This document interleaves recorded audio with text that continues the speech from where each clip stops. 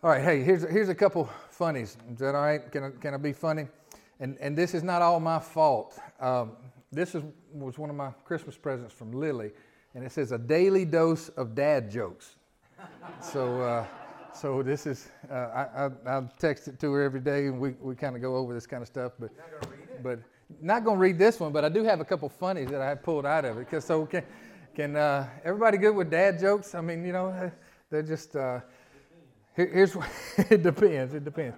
All right, Jerry Brown, are you listening? Okay. Had a weird dream last night that I was a muffler. I woke up exhausted. All right. All right. I'll spare you. I got one more. That's all. We can't handle too much of this. Why couldn't the lifeguard save the hippie? Well, the hippie was way too far out, man. Okay. All right. So. All right. Hey, I like to have a good time, don't you? Laughter's good for the soul. Amen. It's good medicine for the soul, and may the Lord restore our joy and renew our strength. I know there are times we need to tighten up, but there's a whole lot of times we need to lighten up. You know what I mean? All right, let me take a swig of this, and I'll be ready to go. All right, take your Bible, turn to Psalm 23.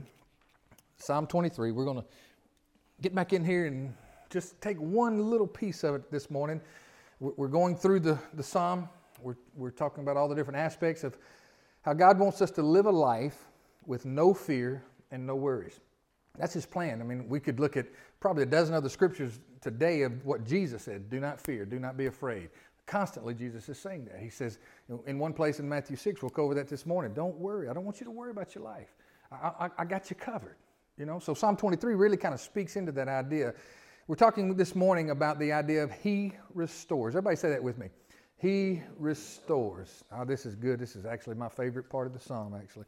And you'll know why in a minute. This is a psalm of David, as we've talked about before. And David basically is bragging on his shepherd. He just wants everybody to know how good his shepherd is, how good the Lord is, and how good the Lord has been to him. And I can see David. Now, I'm conjecturing here, but I can see David. I'm not sure when he wrote this. I don't know if he wrote this in the early part of his life. I got a feeling he either wrote it or reflected a lot on it later on in his life, as looking back over the experiences he had with God and looking over his history with God. You got a history with God? To where you can kind of, in your mind, it just kind of comes to you that you know without a shadow of a doubt, God did this, and then in that season of my life, He did this, and then over here He did this, and it was just like you could see His hand working. We can look back and see those things, can't we? The joy is to learn to enjoy it now and realize it's happening, not just to look back. That's a wonderful thing, to look back and praise and give thanks. But what if we lived knowing that that's happening every moment of every day? I believe that's where He wants us to be. He speaks about the shepherd over his soul and over his life in a very deeply personal way. He says the Lord is, he didn't say the Lord is a good shepherd. What did He say? The Lord is, He's my shepherd. I mean, this is personal. This is really personal between me and the Lord. And we know Jesus being that good shepherd, it's really personal between me and Jesus. We got a thing going on. You know what I'm saying? Me and Jesus got a thing. I think somebody wrote a song like that one time, didn't it? We got a thing going on. I mean, we're tight. I mean, he's been with me. And you know what? When I proved myself to be unfaithful, I found out that He didn't leave. Right. and I didn't hold up my end of the covenant from time to time. I mean, it's I know you don't understand that kind of thing, but this has kind of been my story. I didn't always hold up my end of the bargain. I didn't hold up my end of the covenant, but He never left me. And I found that Hebrews 13:5, that where He promises He will never leave us nor forsake us. I found that to be true in my life. I mean, when I wanted to forsake it all, He didn't. So it speaks of God's loving care over His people, not just David, but we kind of adopt this. I mean, this is my psalm too. This is mine. This is one of my favorites. It's mine. It belongs to me. So when I say the Lord is my shepherd, I don't hear David saying it. I hear Ron saying it. He's my shepherd. And this is written to strengthen your faith. So I pray that in all of our comings and goings and all the information and all the scriptures we have and give out and all the time we spend together, that it's not just that you learn something, it's that your faith grows. That's what we want, isn't it? Because there was a generation spoken of in the scriptures that God spoke to them time and time and time and time again. And it says the word that was given to them did not profit them because they didn't mix that word with faith. It's spoken about that whole generation that died in the wilderness. So what we want is to have our faith strengthened. All right? Can we do that before we pray this, read this scripture? Can we pray that? Lord, strengthen our faith. Strengthen our faith. There's a lot of things that come through even this psalm, Lord, that challenge us to understand you like this. There's all kinds of scriptures we get on a daily basis, Lord, to take in the commandments and all the things that we know we need to do. We need you to strengthen our faith. Strengthen our faith in the fact that you are good and that your mercy endures forever and that you're going to take care of us. Strengthen our faith, Lord. And may it not just affect the time that we have together, but may that walk with us out that door on our jobs on Mondays and Tuesdays and Wednesdays, in our families and our homes and our neighborhoods and our communities. Strengthen our faith so that we can be a city set on a hill that cannot be hid. In Jesus' name. All right, come on, stand with me. Can you do that? Let's read Psalm 23 together. We got it up. I didn't mean to put it all on one screen, but can you see that? If you can't, come to the front row and you can read it with us. Is that all right? You're not, you say you're good? You good, Jimmy, over there? You going to stay over there? All right, let's read this together, can we? The Lord is my shepherd, I shall not want. He makes me to lie down in green pastures. He leads me beside the still waters. He restores my soul. He leads me in the paths of righteousness for his name's sake. Yea, though I walk through the valley of the shadow of death, I will fear no evil, for you are with me. Your rod and your staff, they comfort me. You prepare a table before me in the presence of my enemies. You anoint my head with oil. My cup runs over. Surely goodness and mercy shall follow me all the days of my life, and I will dwell in the house of the Lord forever. Amen. You may be seated in the presence of the Lord. The Lord is my shepherd. I have no lack. Amen. All right, so remember our setting for Psalm 23, David's setting for Psalm 23, is the Judean wilderness. It's kind of desert. It's rocky. We're not on a fenced ranch in England. Or, this is not a fenced ranch, a fenced, you can't say it. Hey, don't try this at home. I got this. All right. This is not a fenced ranch. This is not a corral. This is not a controlled environment. We're in the open range territory of Israel on the south side. It's rocky, it's hilly, it's dry. It's the Judean wilderness. Okay, now get this now, because we got to enter into it, and I'm a firm believer that we enter into the text as it was given and written in its day, and then we can come out of it and get what we need to for our day. There's no cell phones. Well, you can kind of understand that, right? But there's no lifeline to call anybody for help, really. There's no police to call. You're out there on your own.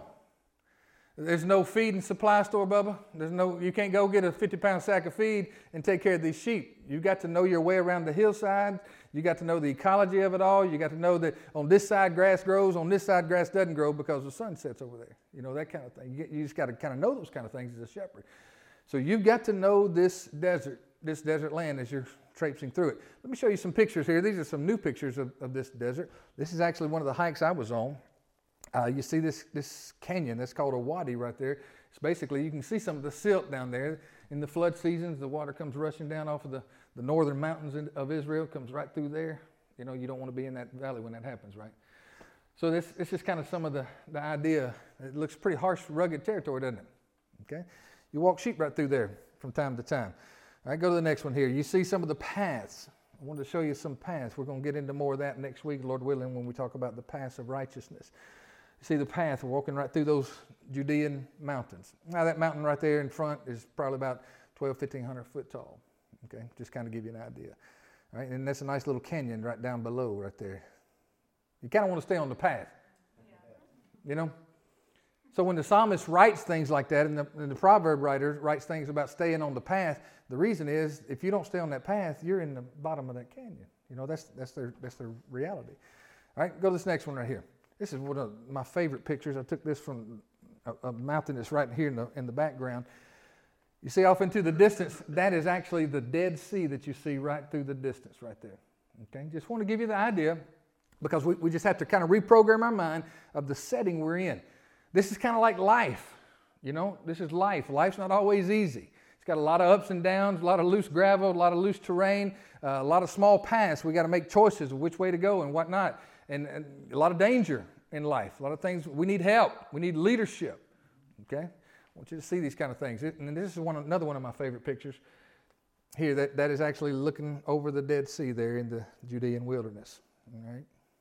And I was right behind that fellow, and I thought, man, that's a great shot right there. So, But you see that path, again, that's the path. Oh, Lord, that's a long drop right there. You know, your mama's not going to recognize you if you fall down that hill. All right. And here's another idea. I just like this picture with the flowers and the beauty right there, and then the harshness in the background there. All right. And it's all got its own beauty. All right. And here's kind of a panoramic overview type picture out across the Judean wilderness right there. This is where Psalm 23 takes place, okay? You got that? You've got to know where you're going. All right, so he restores my soul. That's what we're going to focus on today. The Lord is my shepherd, I shall not want.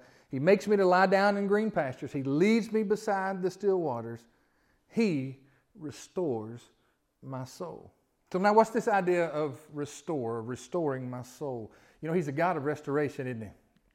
He really is. There's two ideas to consider from this Hebrew word that we translate into restore. There's two ideas I want you to consider.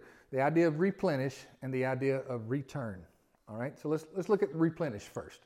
All right, so now we go back, rewind just a little bit, one verse, green pastures and still waters. We talked a lot about that last Sunday. And if you didn't get the message, it's on the podcast there with the notes and all that kind of stuff, the links to the notes. He replenishes my soul. So when I'm hungry, when I need nourishment for my body, my physical body, when I need nourishment for my soul and my spirit, God can feed me. He does feed me. He replenishes my soul. That's green pastures, amen? He gives me still waters. That's like living water. Jesus said, I want you to come and drink from me, because taking a drink from me is like living water for your soul. And what living water does, living water from God makes your soul come alive. Helps you to live in what God has called you to live. In fact, what he's got in that cup is called eternal life. And we're still trying to figure out what all he meant when he said that. I want to give you eternal life, because we know that that's not just meaning life that goes on forever. That has a certain quality to it that's different than what we experience just in normalcy. Okay? So he replenishes my soul. Whatever you need, he's got. My shepherd replenishes me. He gives me what I need, spiritually, emotionally, physically, in every way possible in life. I've got the faith and the trust to know that whatever I need, my shepherd's going to take care of me. That's why David says, I have no lack in my life. Now, let me ask you this. When David said that, did he have everything in storage somewhere that he could just go and access? Was his bank account bulging and full? It was absolutely not. What did he mean when he said, I have no lack? Well, because his supply was coming from his Father, from the Heavenly Father, the shepherd. And he knew that the shepherd had access to anything possible. In fact, we're dealing with the Lord, Yahweh. And if he doesn't have it, guess what he has the ability to do? You didn't have enough for lunch? Guess what I can do? Guess what Jesus can do? Don't have enough for lunch? Guess what Jesus? Bring what you got. He takes 2 fish, 5 loaves, multiplies it to feed a crowd of over 5,000 men, not to mention women, children, maybe 10, 12, 15,000 people that day. The story that we get from Jesus constantly, if you don't have what you need, we can't find it anywhere, I can take whatever we're working with, I can multiply it, and I can bring miracle working power to the situation, and I can make what you never thought possible, I can bring it into reality. If I need to shake around molecules, that's fine. If I need to move heaven and earth, that's fine. If I need to move mountains out of your way, that's fine. I can do that. That's the shepherd we're talking about. You understand? And the more we understand who we're really dealing with, maybe who's dealing with us, the more we understand, the more we realize we have nothing to fear, nothing to be worried about. You ever worried about something and then it never turned out to be anything you were worried about anyway? That's about 99% of the time, isn't it? All right, so this idea, he gives me what I need. He takes care of me. Philippians 4:19 kind of says it. Paul, in that 4:19, that's kind of one of my verses. You know, guys say things about what's your life verse and all that kind of thing. This is kind of one of mine for a couple reasons. It's just a great truth to live by. But that 4:19, that's my birthday. Really, it is. And I don't know what it is. I don't know what it is. Almost every single day, and I'm not even making this up just because I'm right here. Almost every single day, I look at my phone at 4:19. It's just the craziest thing. At 4:19, I look at my phone. I say, oh, it's 4:19. So what I've got into a habit of doing, I quote this verse nearly every day at 4:19. It's the craziest thing. I've kind of gotten into a habit. My God shall supply all of your need according to his riches in glory by Christ Jesus. Notice it doesn't say, my God shall supply your need according to your bank account. Aren't you glad of that? Aren't you glad it doesn't say, my God will supply my need according to my heritage and my family lineage and all the background I've got? Aren't you glad of that? Amen. It says, he will supply my need according to his riches, not mine. Not yours, not what's in Gilbertown, not what's located here in Mosley Bridge. I'm not trusting you to take care of me. I'm not trusting you to take care of my family. That's a bad plan, by the way. You know what I'm talking about? I'm trusting his riches in glory, not yours, not mine, through Christ Jesus. And I remind myself about that pretty close to a daily basis. I'm living off of his riches. And last I looked, his bank account's doing okay. We're not only dealing with the smartest who's ever lived with Jesus, we're dealing with the wealthiest that's ever lived. Whatever we need, it doesn't matter. My God shall supply all of my need. So this is the idea. He restores me. He replenishes me. He gives me what I need. So we can live with less stress. Everybody say less stress. Isn't that a good plan? That's a good plan. In fact, I saw a bumper sticker one time. It said, too blessed to be stressed. I like that. So no fear, no worries. In fact, Jesus would speak to us in Matthew 6. He would say, do not worry. Do not worry about your life. Don't worry about what you're going to eat, what you're going to drink, nor about your body, what you'll put on. Is not life more than food and the body more than clothing? See, he's saying all these kind of things is what the world is concerned and consumed about.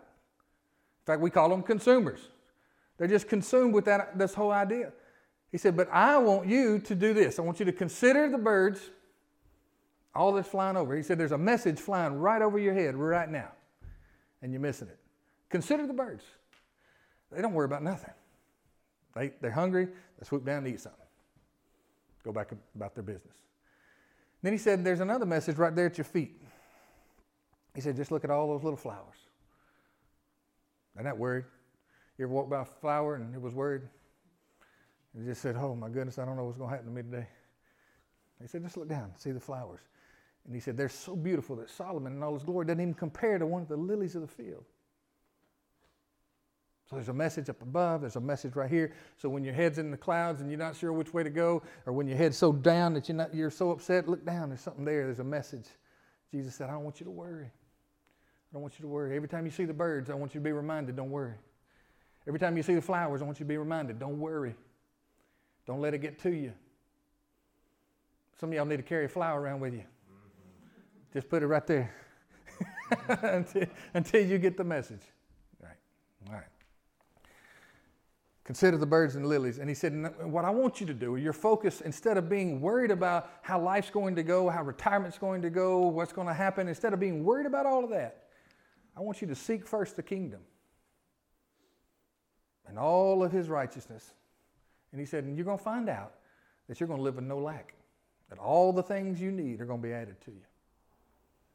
That's a lesson we need to get programmed in the brain, doesn't it? Need to get that in the mind.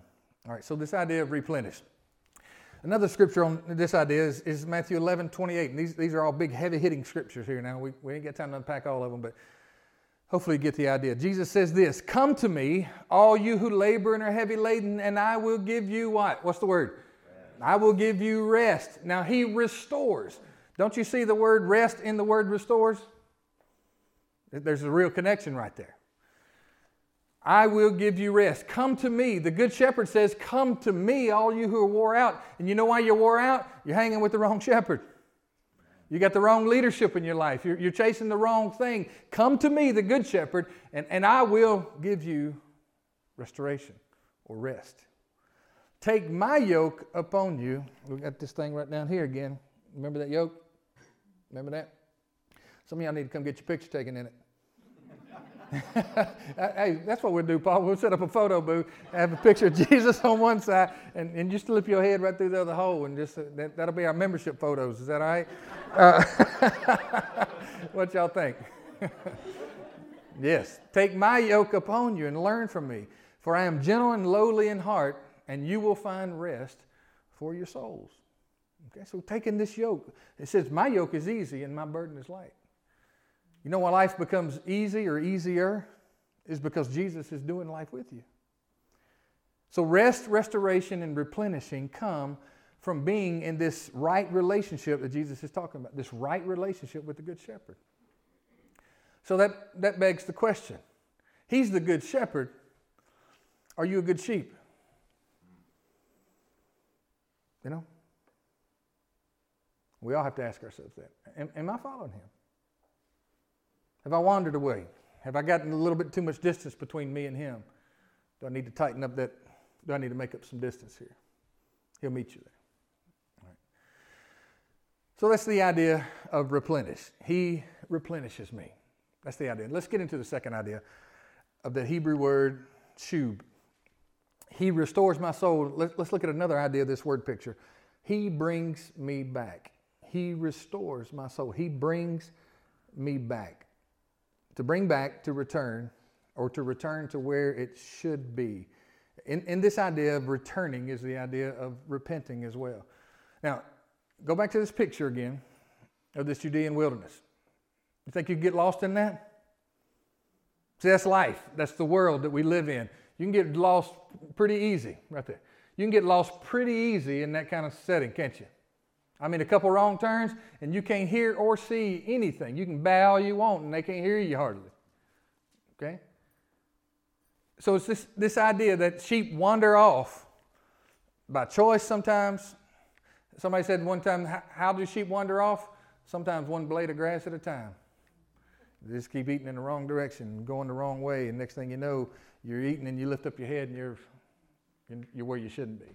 Anybody ever find yourself like that? Yeah, I have. They wander off due to choice, due to rebellion, disobedience, failure to follow close, fear, temptation, whatever. Sheep sometimes get lost. All of us get lost from time to time. Reminds me of the words of Isaiah 53:6. It says this, all we like sheep have gone astray. And in the Hebrew, that word all right there, you know what it means? It means all. Everybody. Everybody has gone astray, done their own thing, their own way. We have turned everyone to his own way, and the Lord has laid on him, on Messiah, the iniquity of us all. Sometimes sheep get lost in this kind of terrain. Now, how do we get back to the shepherd? He brings me back. How do we get back to safety? How do we get back to a right relationship with the shepherd? How do we get back? Now, this takes me back to my favorite passage, and we won't go into all the detail of it. Luke 15, okay, my favorite story that Jesus tells. And remember, it's that three-part parable. We spent several weeks on it just a few weeks ago. A three-part parable talking about the good shepherd, the good woman, and the good father. Remember that? It's what we also call the story of the prodigal son, or the prodigal sons. Jesus here in Luke 15 gives a radical teaching about salvation and repentance. And one of these three stories is about a lost sheep. And that's where I want to go. Let's go over to verse 3. Let's look at this one that is lost and out and about on his own and got lost. Not told how he got lost, he's just lost. Okay? So Jesus speaks this parable to them saying this. What man of you having 100 sheep, if he loses one of them, does not leave the 99 in the wilderness and go after the one which is lost until he finds it? That word until is real important to my salvation. I like that word. And when he has found when he has found it, he lays it on his shoulders, rejoicing. And when he comes home, he calls together his friends and neighbors, saying to them, rejoice with me, for I found my sheep which was lost. And I say to you, likewise, there will be more joy in heaven over one sinner who repents than over 99 just persons who need no repentance. Now, Jesus paints a picture of salvation. Go to the next slide right here. Here's the picture that Jesus paints of salvation. Okay? The sheep is lost. It's fearful. It's vulnerable. It's out in the open range territory. And if nightfall comes, there's wolves, there's lepers, there's all kinds of predators that are going to basically have a good meal. Okay? And life's like that. If you don't have a shepherd protecting you over your life, there's all kinds of predators. There's all kinds of sin. There's all kinds of addictions and all kinds of problems that's going to take you and eat your lunch, basically. Jesus says that this shepherd is willing to leave and at the risk of his own life goes out into the wild to find that one that is lost. That's us, isn't it? He goes out there. And so the sheep, when they're lost and afraid, they make noise. That's a good thing and a bad thing, isn't it? They make noise. They cry. Bah, bah, help. Basically, help. I need help. Help. The shepherd hears the cry of the sheep, goes out and finds the sheep. And it says when he finds the sheep, he takes that sheep and does what? What does it say? What does Scripture say? He places it on his shoulders. So we got a beautiful picture of salvation. The beautiful picture of salvation that Jesus paints is not you figuring it out. You get that? And we constantly have to help people with that understanding because they say things like this, that, well, when I get my life straight, I'll come on back to God. Or when I get this particular thing done, I'll come and I'll consider this. Jesus said it doesn't work that way. The way you get back into a right relationship with the shepherd is you allow him to pick you up, put you on his shoulders, and take you back home. See, that's the idea of go back to this picture here a little bit bigger. He restores my soul. Who messed up? Who wandered off? I did. And this is an amazing idea about God. An amazing idea. I mean, this will blow your mind because it's not anywhere else in any kind of thought or religion or idea.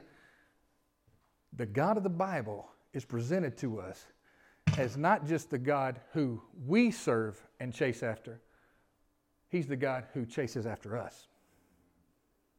I know the Scripture talks a lot about us seeking and finding Him and going, all that kind of thing, and that's important to do that kind of thing. But when it comes to your salvation, you find that the one that you're hoping finds you has been looking for you the whole time. That's the picture Jesus painted right there, wasn't it? I don't know what just happened to my microphone. Do you have any idea? It's all right. You can hear me back there, can't you? Can you hear me good? So it's this idea, that this beautiful picture of salvation. That's it, that He restores my soul. I got in trouble. I got out there, and I don't even know how to get back. I want to get back. I don't know how. I don't even know the path, and it's too dangerous. If I try on my own, I know I'm done for. I find out there's a good shepherd out there that picks me up, and He restores me back to the fold. That's good news, isn't it? Yes. That's real good news. That's part of what this psalm is talking about, okay? All right, so until he works it out until. And I sure have tried His patience with until, I can tell you that, okay? All right, the Lord hears and He rescues. All right, now, let's think about David. Think about King David. Did he know anything about a history of God bringing him back? Did he know anything about that? Now, think of his life for a second. If you know anything about his life, he is basically exiled and a fugitive of his own people. Saul makes sure that he is. Okay, Saul wants to kill him. And David has to go for many years of his life. Now, I'm not talking about for 3 days. I'm talking about for many years of his life. He goes on the run from Saul.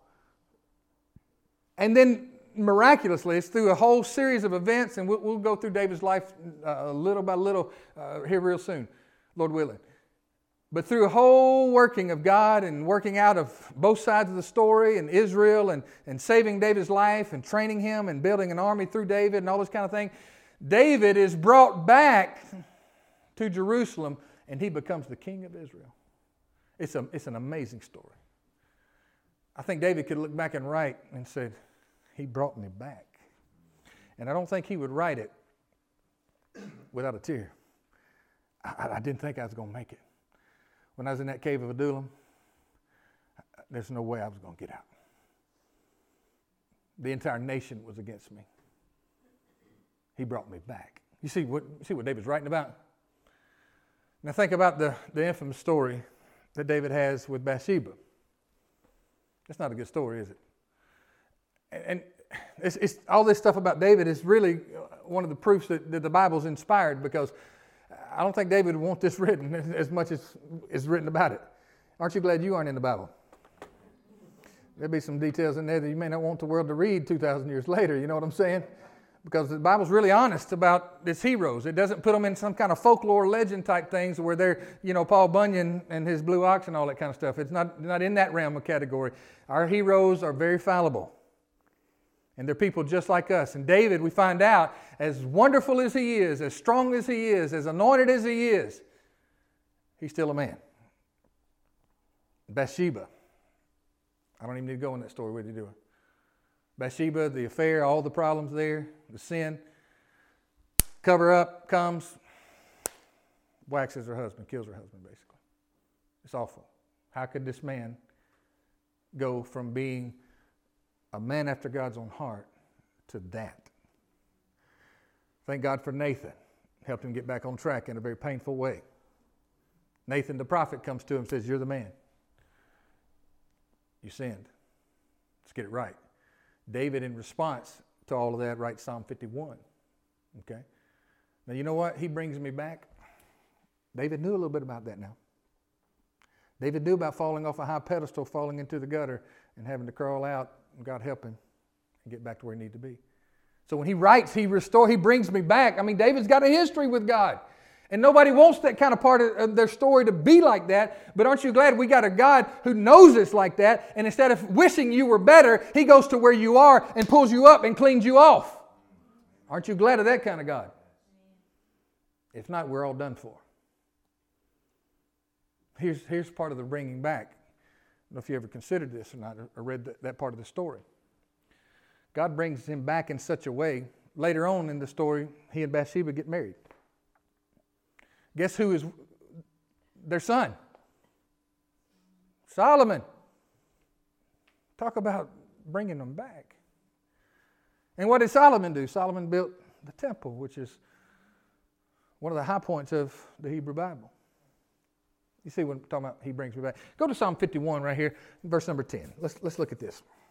We're almost done. I said almost. Okay. Whatever that means. Psalm 51:10. Listen to this. This is right in the middle of this prayer of repentance that is made in response to his confrontation with Nathan. And this is his repentance. This is David's repentance. This is holy stuff right here. This is a man's heart in a very grievous position and posture. He's heartbroken about what's happened in his life and what he's done and what he's been a part of. Okay? And he's asking God to bring him back. He's asking God to restore his soul. Listen to this. Create in me a clean heart. What happened to the old one? It got dirty, didn't it? So he's depending on God to clean him up. Not, I'm going to fix this, God. I'm going to get myself out of this mess. I know I can't get out of this without you helping me. Make my heart new again. Give me a clean one, oh God.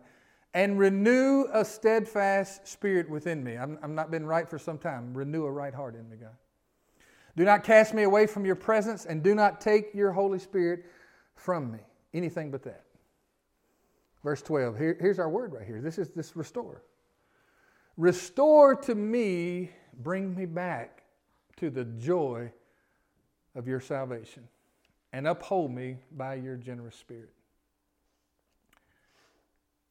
I'm saying we know a little bit about a man who knows about what it is to be brought back. Can I tell you part of my bringing back story? Can I tell you some of that before we go? One reason this is my favorite part of the psalm is I have a comeback story as well. He restores my soul story. I call it D23. Without boring you with all the details, it was December 23rd, 2015. You can see that's not too terribly long ago.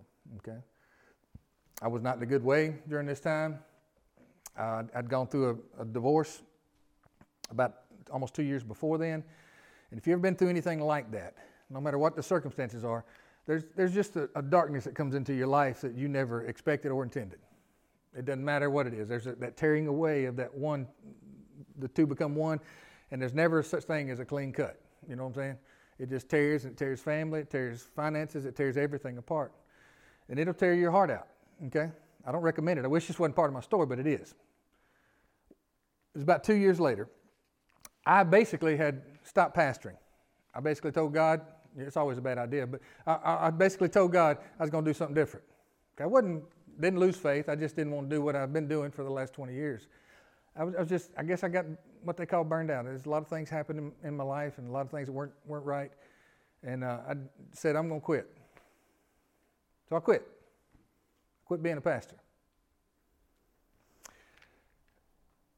Through a whole series of events. He never left me through the whole season. I never lost faith. I just decided I was going to go a different direction. Without authorization, by the way. And I did, and I suffered the consequences. It actually cost me everything. Everything, even my sanity. Anyway. About 2 years after that point, a tragic thing happened in a family that I had baptized the dad and dedicated the little boy, all this kind of thing. He was 11 years old, and he was killed in a four-wheeling accident.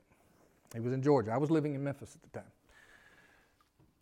I went and I heard about it, and they were really close. They had stayed close to me through all the chaos and all that kind of stuff. And I basically just told where I worked I'd be back in a few days. And I went and just basically moved in with them for a couple of days, about 3, and just wanted to spend time with it. It was just horrific. You can't imagine the horror and the pain unless you've been through something like that. It's just absolutely the darkest thing you can ever walk through.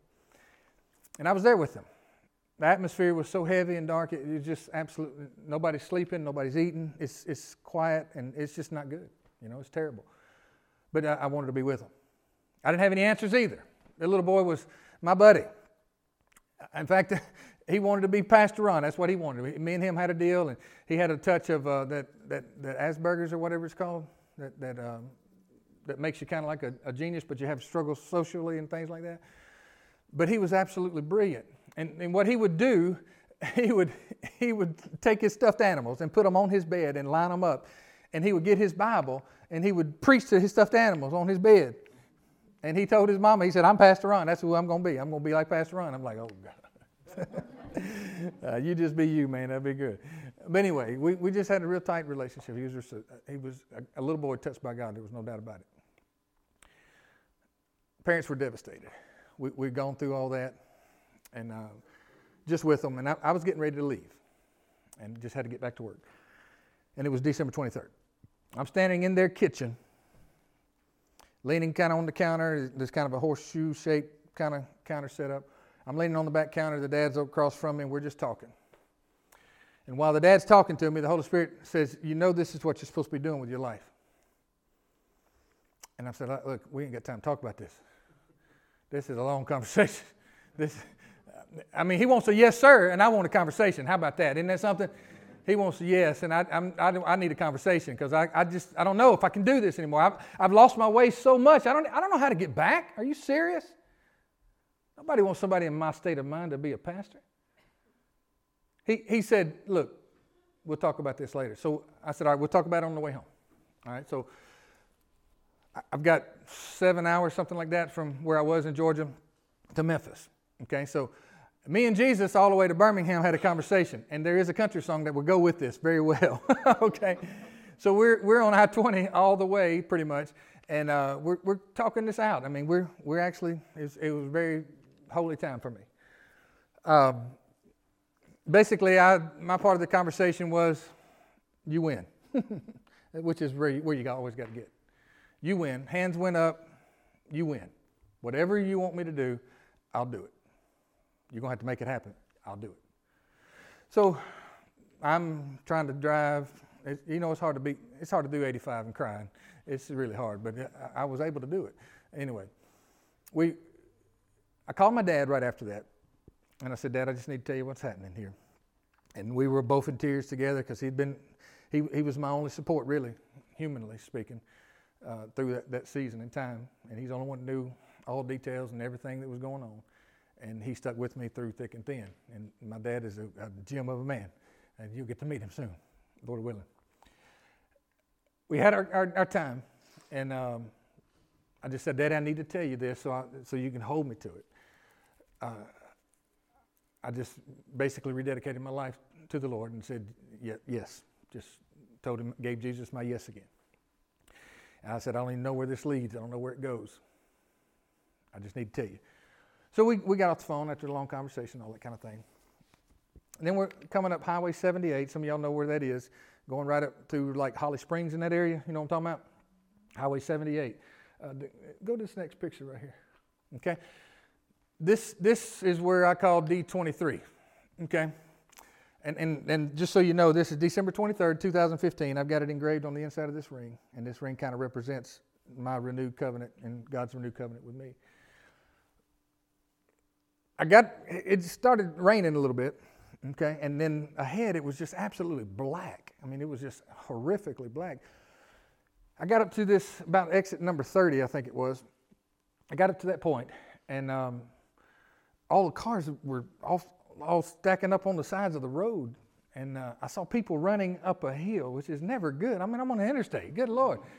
I mean, these people are running up, and we're basically at a railroad bridge. You know what I'm talking about? It's got the coming down, the sides coming down, and these people are running up into that bridge. And I'm like, what in the world? And, you know, my only thing to do was to hit the gas. I mean, that's what I was thinking. Let's get around this mess. I don't know what's going on. Because, you know, speed's always the answer, right? not always.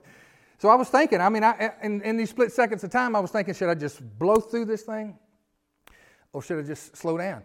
Fortunately, the Lord got me in a place where I just had to kind of stop because there was cars all over the place. I just had to stop.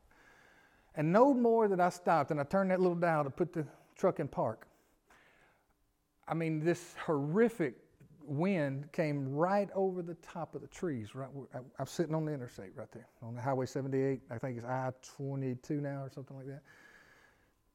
The wind started blowing. No more than I got the car in park. This happened. This is when I knew I was in trouble. I didn't have any idea what was going on. I heard that on my radio it came on that there was a tornado in Marshall County, but I knew that was another 20, 30 miles ahead.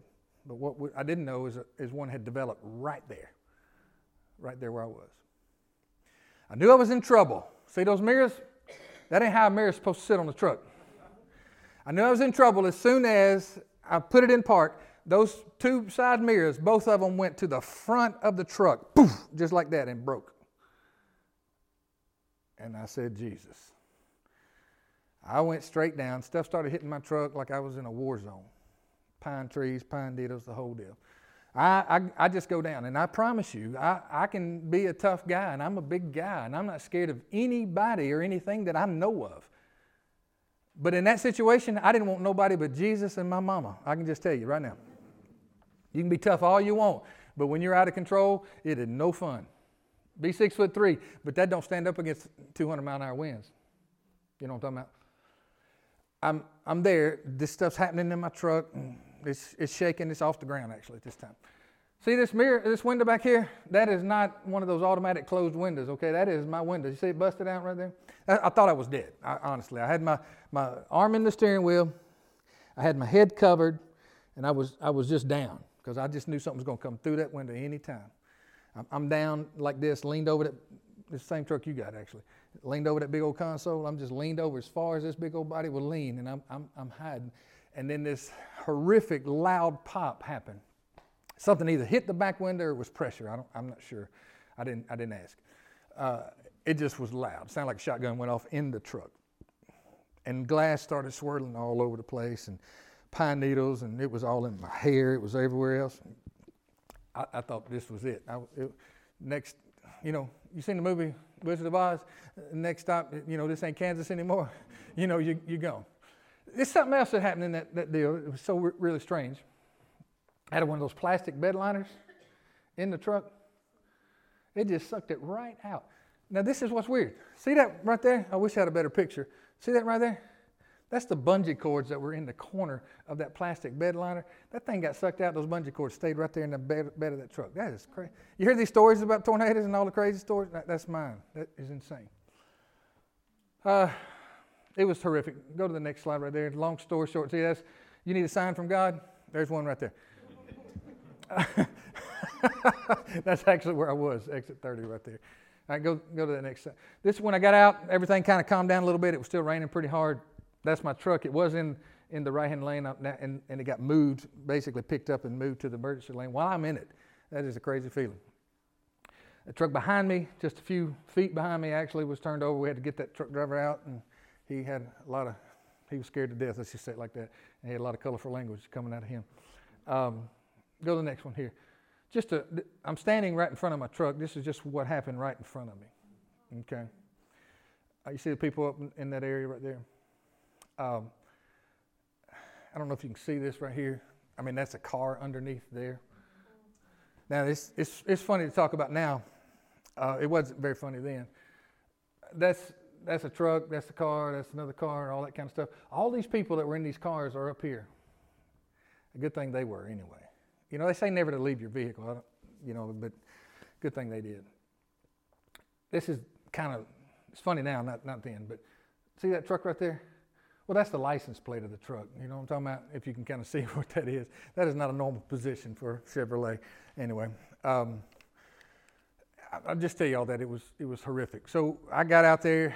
I was the first person on the scene, basically, and those field general, making sure everybody was okay and nobody was in the cars. And that was just scary moments. Here's my D23 stuff. It all calmed down about 45 minutes later. All the first responders got there and checked everybody. Nobody had anything on them, but somebody had a scrape on their leg. That was all. Thank God. We walked away, and if you've ever been in a kind of situation like that, you're so jacked, your emotions and everything so up here, you really are Superman. I mean, for a second, you just everything. But when everything kind of, then it just starts saying, "Oh my gosh, what just happened?" I'm in those moments now. I'm walking away from all of that at about 45 minutes, and I'm going to my truck. I don't know if it'll start. I don't know anything what's going to happen. Going to my truck. And this is just where I was. This is just real. I'm not saying this is where you should be. But I'm walking to my truck, and I go like this. I said, "Really? A tornado? I thought we had all this worked out." I mean, that's for real what I said. And while I'm walking to the back of the truck, I pulled the tailgate. I was just going to sit there and just kind of get my breath. And the Lord said, "I didn't send the tornado, but I did protect you in it. Just like the tornado of the last 2 years, I didn't cause any of this, but I was with you the whole time."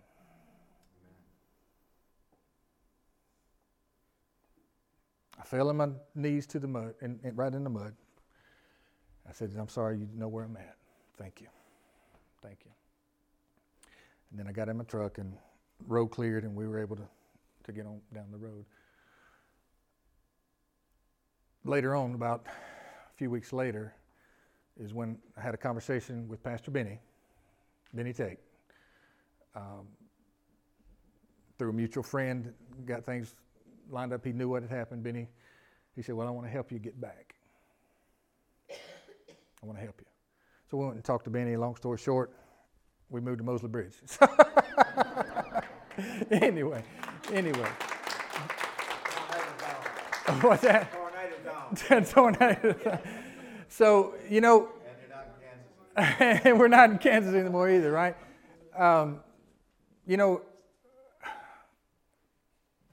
I personally know, and you know what I wish we had time to do?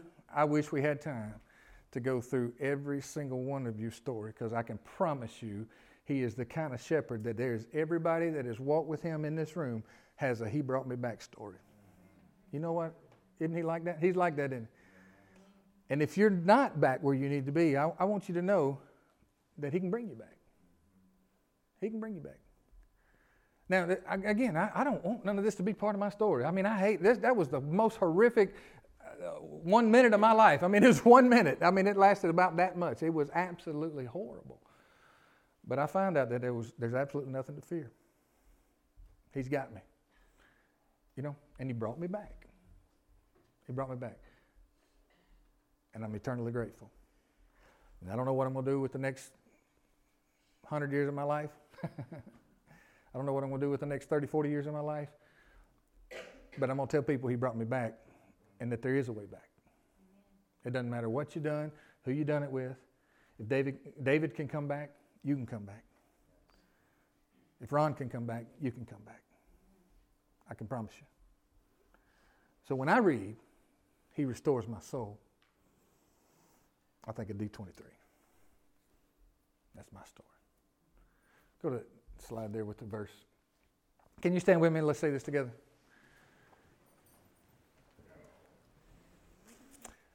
The Lord is my shepherd, I shall not want.